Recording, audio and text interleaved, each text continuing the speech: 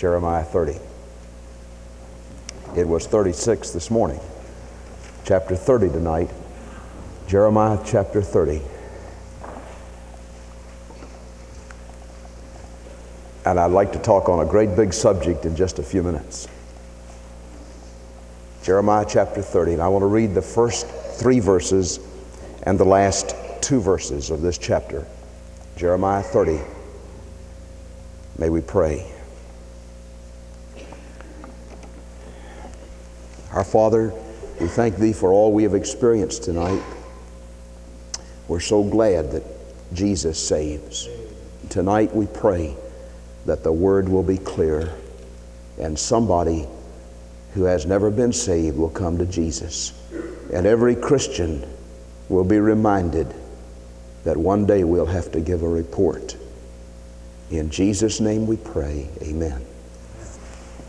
Jeremiah preached about many things. I'm sure by now, since we've talked about it all through the month of January, that you've got sort of a glimpse of what Jeremiah was all about. He was called to preach to a rebellious nation. A nation, Judah, who had not learned from her northern sister Israel that God would not tolerate sin.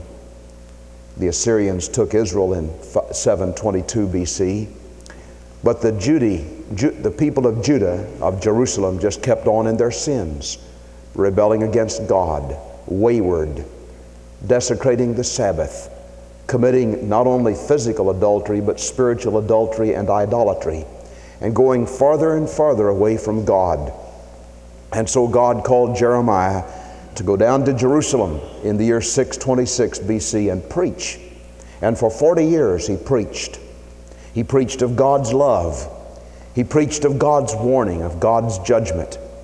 And one of the themes in Jeremiah's preaching was the day of the Lord. And in this chapter, there is a view or a preaching of the day of the Lord that is almost a summary of what the entire Bible says about the day of the Lord. And I want to read a little bit of it and then talk about the other part. In Jeremiah 30, the word that came to Jeremiah from the Lord, saying, Thus speaketh the Lord God of Israel, saying, Write all the words that I have spoken unto thee in a book. For lo, the days come, saith the Lord, that I will bring again the captivity of my people Israel and Judah, saith the Lord. And I will cause them to return to the land that I gave to their fathers, and they shall possess it. And in verse 23, Behold, the whirlwind of the Lord goeth forth with fury, a continuing whirlwind. It shall fall with pain upon the head of the wicked. The fierce anger of the Lord shall not return until he has done it, and until he has performed the intents of his heart. In the latter days ye shall consider it. Now the day of the Lord is the theme of this entire chapter. And I want to call your attention to some truths that are spoken in this chapter concerning God's carrying out what he said he would do. Thus saith the Lord. God said it, and whether we believe it or not, that settles it. Amen. Because the eternal Word of God is true. Heaven and earth may pass away, but my word shall not pass away. And in the preaching of Jeremiah, he warned the nation Judah that they could not get by with sin, that sin would be punished. There was coming a day of captivity, of Babylonian captivity, and the Babylonians would come in and march around the city and would sack the city and burn the walls and tear the temple down and take the people into captivity. But the people said, we're God's people. We're holy people. That could never happen to us. But God said it. And in the year 585, the Babylonian hordes came, surrounded the city, and for 2 years besieged this city. And the people inside got so hungry and so filled with famine that some of them killed their own little children and ate them. And then on a given day, when given permission by God because of the sins of the Jews, the walls were torn down, the gates demolished, the temple destroyed, the people led into captivity. God said it, and it happened. Now, before that ever happened, God said, Jeremiah, This is what's going to happen. You tell the people, you warn them, but you warn them that that is just a little bit. It's just an illustration of what will ultimately happen in the end days. Because there is coming a day of the Lord upon the entire earth. And what occurs in the Jews' life is a symbol of what is going to occur in the entire world, because nobody can get by with sin. The rest of this chapter deals with Israel or Judah as an illustration of what God will do in the world. And I suppose the theme would be verse 23 and 24. Behold, the whirlwind of the Lord goeth forth with fury, a continuing whirlwind. It shall fall with pain upon the head of the wicked. The fierce anger of the Lord shall not return until he has done it, and until he has performed the intents of his heart. In the latter days ye shall consider it. Now the Jews have been God's chosen people. Somebody has said, keep your eyes on the Jews. They're God's time clock. They're God's calendar. However God deals with the Jews, this is the way we will understand where we are in God's calendar of events or timetable or blueprint of the ages. If you watch what's happened to the Jews, in 585 the Babylonians came and destroyed that nation, and the Jews went into captivity. For 70 years they were in captivity. Under the edict of Cyrus, they came back through Ezra and Nehemiah and rebuilt the temple and the walls, and then had a time when they were in their own homeland, though they were not a nation. The Greeks came, and then the Romans. And in the time of Jesus, the Romans were there. They were in charge. Jews had no national home life. That is, no nation, no government. There were puppet kings. Herod was a puppet king. Pontius Pilate was a Roman procurator, and so on in the time of Jesus. And Jesus spoke of the time when Jerusalem would be destroyed. And in 70 A.D., Jerusalem was destroyed again. It was never, the temple was destroyed. The walls were destroyed. And the Jews never had another homeland, a national government, until the year 1948, in the lifetime of many of us. Now this scripture says that the day of the Lord is coming, and it will be a severe time, a serious time, and a great time. And I want to sum it up by saying the scripture says in this chapter that it's a time of triumph, and it's also a time of trouble. Now, triumph will come after trouble. And in the 4th and 5th and 6th and 7th verse, we read about the time of trouble. These are the words that the Lord spoke concerning Israel and concerning Judah. For thus saith the Lord, we have heard a voice of trembling, of fear, and of not of peace. Ask now and see whether a man doth travail with child. Why do I see every man with his hands on his loins like a woman in travail, and all faces are turned into paleness? Alas, for that day is great, so that none is like it. It is even the time of Jacob's trouble, but he shall be saved out of it. The scripture says that the day of the Lord is a time of special trouble for Judah, a time of trouble for Jerusalem, a time of trouble for the Jews. Now the Jews are back in their homeland today, but there is coming another day of severe trouble. If you compare Scripture with Scripture, and we have not time to look at all the passages in Psalms, in Isaiah, in Matthew, Mark, and Luke, and in Revelation that deal with the day of the Lord, the time of Jacob's trouble. But if you should study it, you would learn that this speaks of a time at the end of the age. After the Lord comes the second time and gathers unto himself those who are his own, takes the saved out, the bride of Christ, the church, and we're with the Lord. There will come a time of severe testing, a time of great tribulation. According to Daniel chapter 9, verse 25, 26, and 27, the Antichrist who lives in that period and who rules will make a covenant with Israel. And he will appear to be their Messiah. An interesting truth was revealed when we were recently in the Holy Land. Our guide, Elena, gave us some insights into the kind of Messiah the Jews are expecting. She said there are no atheists in Israel today. Now, of course, she didn't mean they were Christians, because the Jews do not believe in Jesus. But she said the Jews in Israel believe in God. And she said, we're looking for our Messiah. And one night at a supper table, I talked to her about the Messiah and tried to reason to her from Isaiah 53 and other scriptures relating to the coming of Jesus. Oh, she said, the Messiah we're looking for is a political figure. He's not God. She said, we're looking for someone who will come and throw off the yoke of the Assyrians, of the Arabians, of the Egyptians, of the Russians, and of all the peril. And she said, we're on a powder keg. Anytime this whole nation could be exploded and blow up, we're looking for a Messiah that will come and give us peace. Do you know what kind of Messiah they're looking for? They're looking for the one the Bible calls the Antichrist. Because the Antichrist will come and make a covenant with the Jews, reestablish their temple, reestablish their government, and will give them peace for 3.5 years.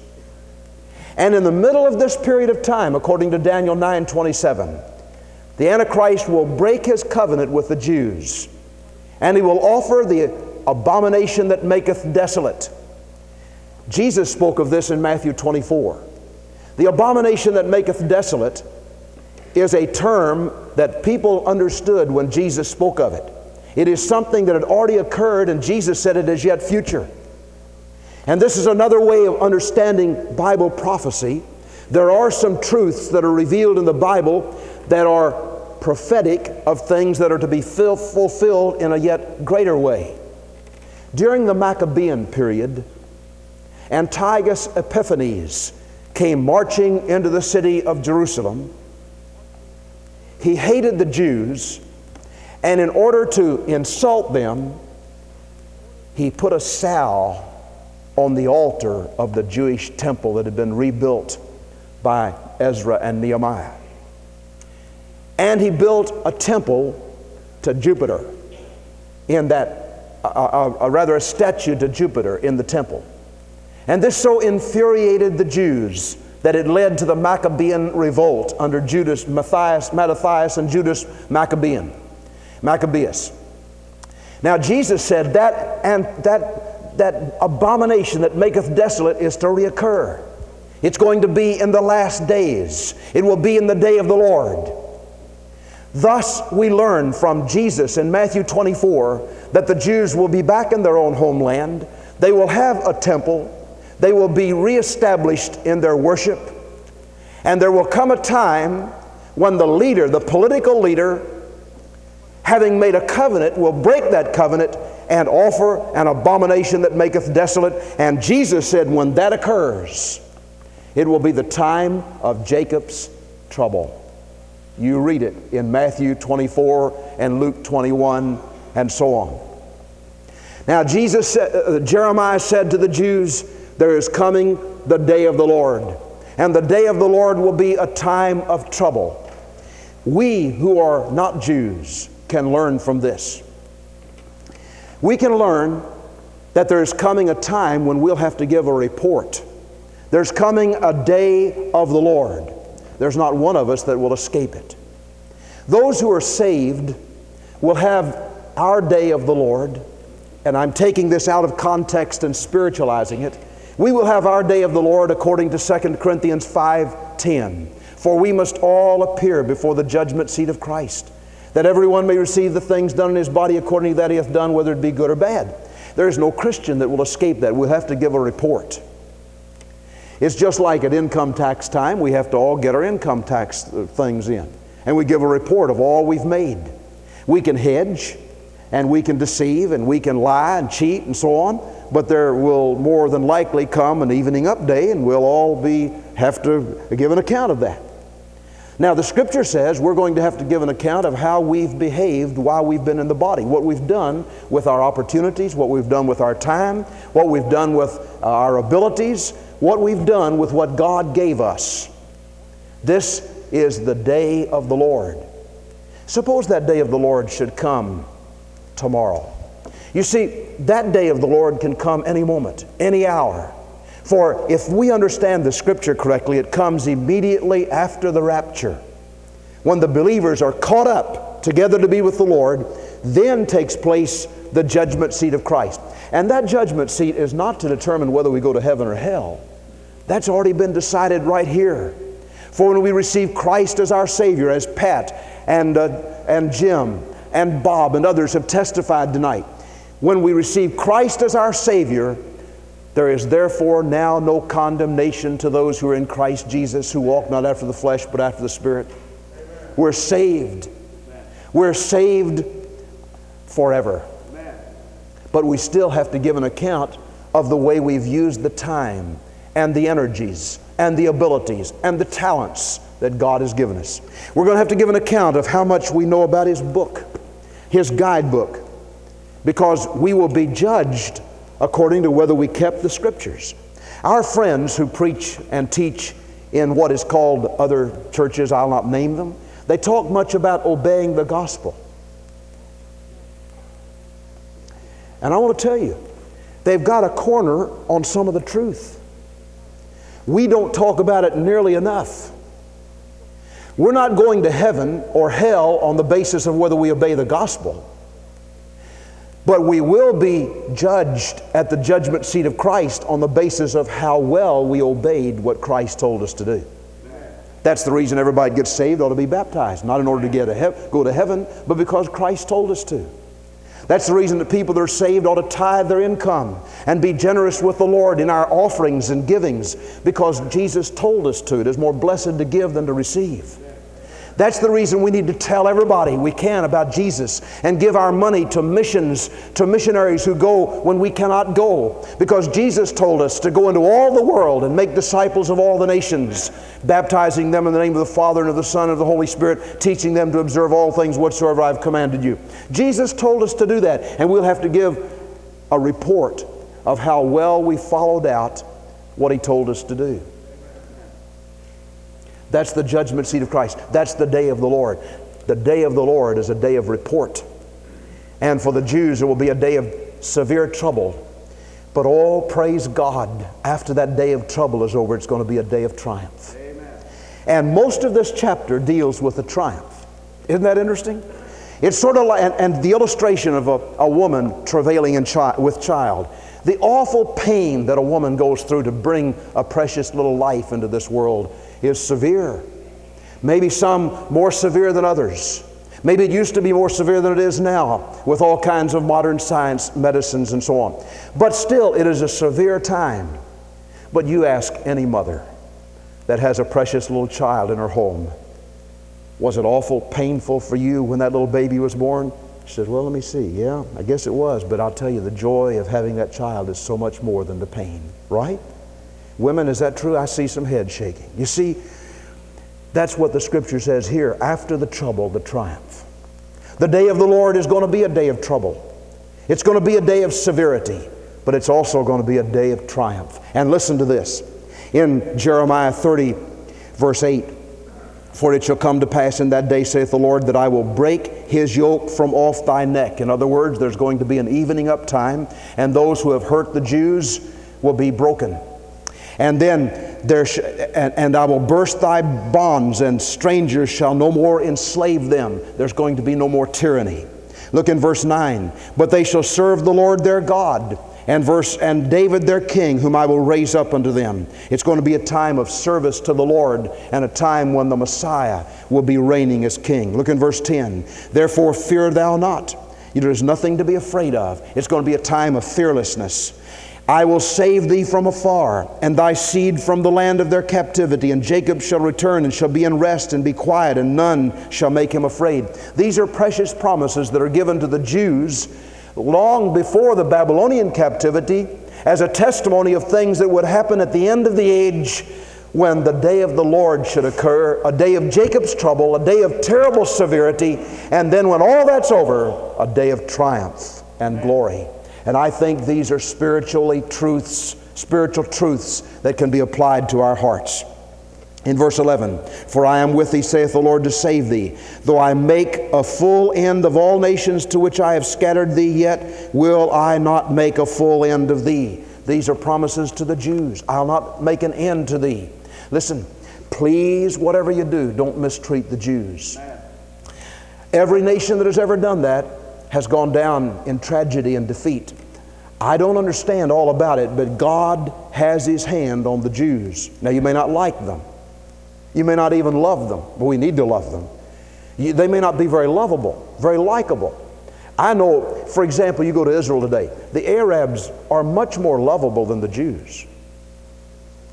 You deal with Jews today, and if there are Jews in the audience tonight, I'm not insulting you, but you deal with Jews today, they're not so lovable. They always know how to get the best of the bargain. They know how to get the money. And somehow there's built up something inside of us that doesn't like that. But I want to tell you, Jesus was a Jew. Amen.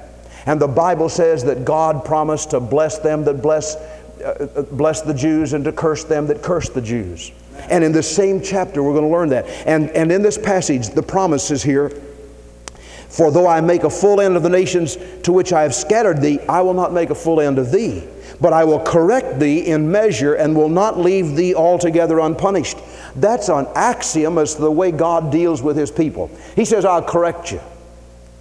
I'll not make a full end of you, but I'll correct you. This is the way He deals with His children. This is the way He deals with those who are saved. He says, I'll not make a full end of you. I'm not going to put you in hell. I'm not going to throw you away, but I will correct you. I may have to whip you. I may have to deal with you as a father deals with his children. And I may have to let some problems come to you, but I'll not forsake you. I'll not make a full end of you. And this is a wonderful, wonderful, warming promise to believers. Listen, God loves you. Whatever your problem, whatever you're going through, whatever adversity you go through, don't get mad at God about it. Don't resent God. Don't shake your fist in God's face and say, well, God, if you're going to be like that, I'll just pout and walk away from you and I'm not going to do anything for you. Don't do that. Come to the Lord and say, through it all, I've learned to trust in Jesus. I've learned to trust in God. You have home problems. You have financial problems. Has somebody hurt you and squeezed you down under their thumb? Has somebody broken the covenant of love with you? Has somebody insulted you? Are you going through a dark valley? Don't get mad at them. And don't allow yourself to say, I'm going to be filled with vengeance and I'm going to pout and I'm going to get bitter and I'm going to be mean and resentful. You see, you can do that, but it doesn't hurt anybody but you. Not anybody. That doesn't hurt the other person. It hurts you. And you see, you don't break the law of God, you get broken on it. There's not one of the laws of God that ever gets broken. It's eternal. But when we disobey it, we're the ones that get broken on it. And when we do not come back and forgive those who have been ugly to us, when we do not come back and ask God to give us the grace and the strength and the mercy to love those that hate us, to bless those that curse us, to do good to those that despitefully use us, we're not hurting them, we're hurting ourselves. And the Lord said, I'll have to deal with you. I'll have to whip you, but I'll not make a full end of you. I'll bring you back. Look in verse 17. For I will restore health unto thee, and I will heal thee of thy wounds, saith the Lord, because they called thee an outcast. Look in verse 18. Thus saith the Lord, behold, I will bring again the captivity of Jacob's tents, and have mercy on his dwelling places. Verse 19. And out of them shall proceed thanksgiving, and the voice of those who make merry. It will be a great day of triumph, and the voice of singing will be heard in the land. In verse 20. Their children also shall be as they were before, and their congregation shall be established before me, and I will punish all that oppress them. Now I believe that is originally written concerning the Jews. I will punish them who oppress them. Now you just look down through history, that's happened over and over again. Eichmann thought he had gotten by with what he did. I think he's a tragic illustration. You know, yesterday we observed Franklin Roosevelt's 100th birthday. No matter what we thought of him politically, we have to respect him as one of the great Americans. He may have led us too far to the left, and maybe we're going back to the right now, I pray. But Franklin Roosevelt was a man for his day to lift us out of the awful drudgery and depression and discouragement and defeat of those days of soup lines and no jobs and tragedy and suicide. But in 1945, when I was 15 years old, Franklin Roosevelt died. That same year, a little bit later, Adolf Hitler committed suicide. When he died, there was a legend and a rumor that he wasn't really dead, that he had flown out of there and gone somewhere, maybe in the South America, and they even pinpointed Argentina. And any of you who were around at that time remember those stories. Hitler's not really dead. He's gone to Argentina. But finally, we settled down to believe that he was dead. But there was something in the Jewish mind that said, we don't know whether he's dead or not, we're going to look. And so they began to look and look and look and look and look. And they looked up and down the streets and the lanes and the avenues and the back cities and the back countries and the little highways and the byways of the South America. And finally they moved into a certain place, and they moved in a little bit closer and a little bit closer and a little bit closer. They didn't know who they got, but they got him. They didn't bother to go through the government of Argentina. They just took him back to Israel. And it was Eichmann who had been personally responsible for killing 6 million Jews. One time in Jerusalem, I saw the place where his trial was held. And the guide significantly said, Eichmann was an illustration to all of civilization that you cannot get by with mistreating the Jews. Amen. Now he said that in pride, and some of you may shiver and say, well, that's just egotism, but that's biblical. Amen. You can't do it. You can't do it. God somehow seems to see to it that it's done. And the Bible teaches that same principle and same truth, that we do not get by with sin. We do not get by with mistreating each other. We do not get by with insulting one another. We do not get by with lack of forgiveness. If somebody has hurt you, forgive them quickly. If somebody has wronged you, don't wait for them to come and get on their knees and ask you to forgive them. Reach out in love, whether they ever ask you or not, and forgive them. Why? Because your heavenly Father, which seeth in secret, seeth you and will reward you openly. And Jesus said, if you forgive not men their trespasses against you, neither will your heavenly Father forgive your trespasses against him. And so the day of the Lord and the preaching of the day of the Lord that Jeremiah did, and the word of the day of the Lord, is always a reminder that you and I will have to give a report. And it's going to be a day of triumph.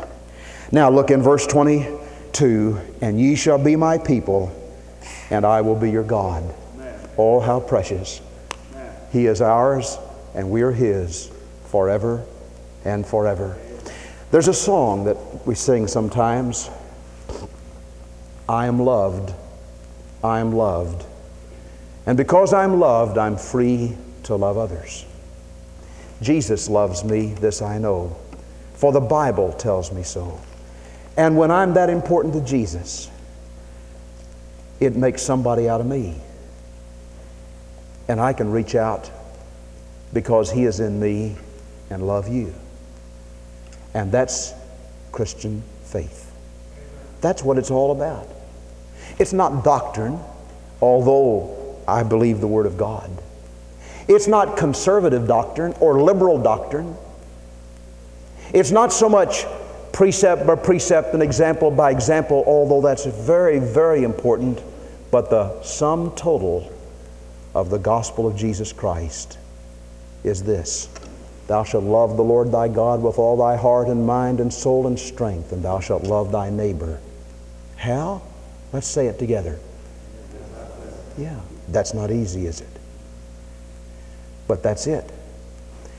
And when we ask Jesus to do that through us, there's victory. And when a church does that, we can reach out to the ends of the city and the ends of the county and the ends of the state and the ends of the world Because the Japanese are important, and the Koreans are important, and the South Americans are important, and the Jews are important, and the Gentiles are important. The people from Laos are important, from Cambodia, from Vietnam, all around the world, they're important. Why? Because Jesus loves me, and He wants to reach out through me to them. Let's pray. Our Father, we thank Thee for this precious truth from God's Word. The day of the Lord. The day of the Lord is a time of trouble, but it's also a time of triumph. And as we look down the years toward that day, may we be ready for it today. Allowing Jesus to so fill and thrill our hearts that He can love through us. In Jesus' name, amen. Will you stand, please? We're going to sing God's invitation. This is His invitation.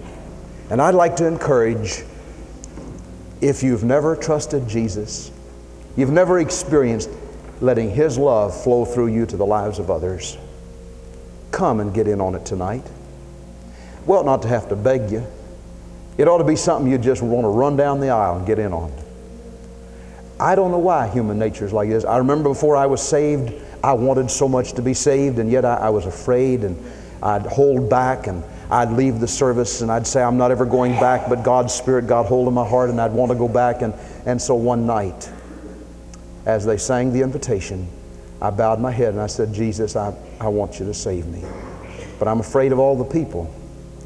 And it seemed like Jesus said, Richard, if you'll take the first step, I'll go with you the rest of the way. And I took a step out in the aisle, and the Lord Jesus began to go with me, and He's never stopped. Amen. He's still going with me. He'll do that for you tonight. I dare you to come. Come to Him. Come with your sins and your sorrows, your faith, your lack of faith, your hurts, your insults. Come with all the problems you've got. Come with all the depravity you've got. Just come. And He said, I'll not cast you out. Others may, but I won't. I'll love you. And then I'll give you the privilege of loving other people, because I'll love them through you. And Christian friend, would you like to let Jesus love people through you? That's what witnessing is. That's what soul winning is. That's what godly living is. Just saying, Jesus, you can have my body, my mind, my hands, my feet, my ears, my eyes, my tongue, and you just love people through me. Would you like to come and say that to Him tonight? Whatever it means. It may mean moving your membership here. It may mean starting a new life with God. Trusting Him as Savior, rededicating your life, doing whatever Jesus tells you. And if you've been saved but have never been baptized, come and obey Him in that initial experience of baptism. Will you come while we sing?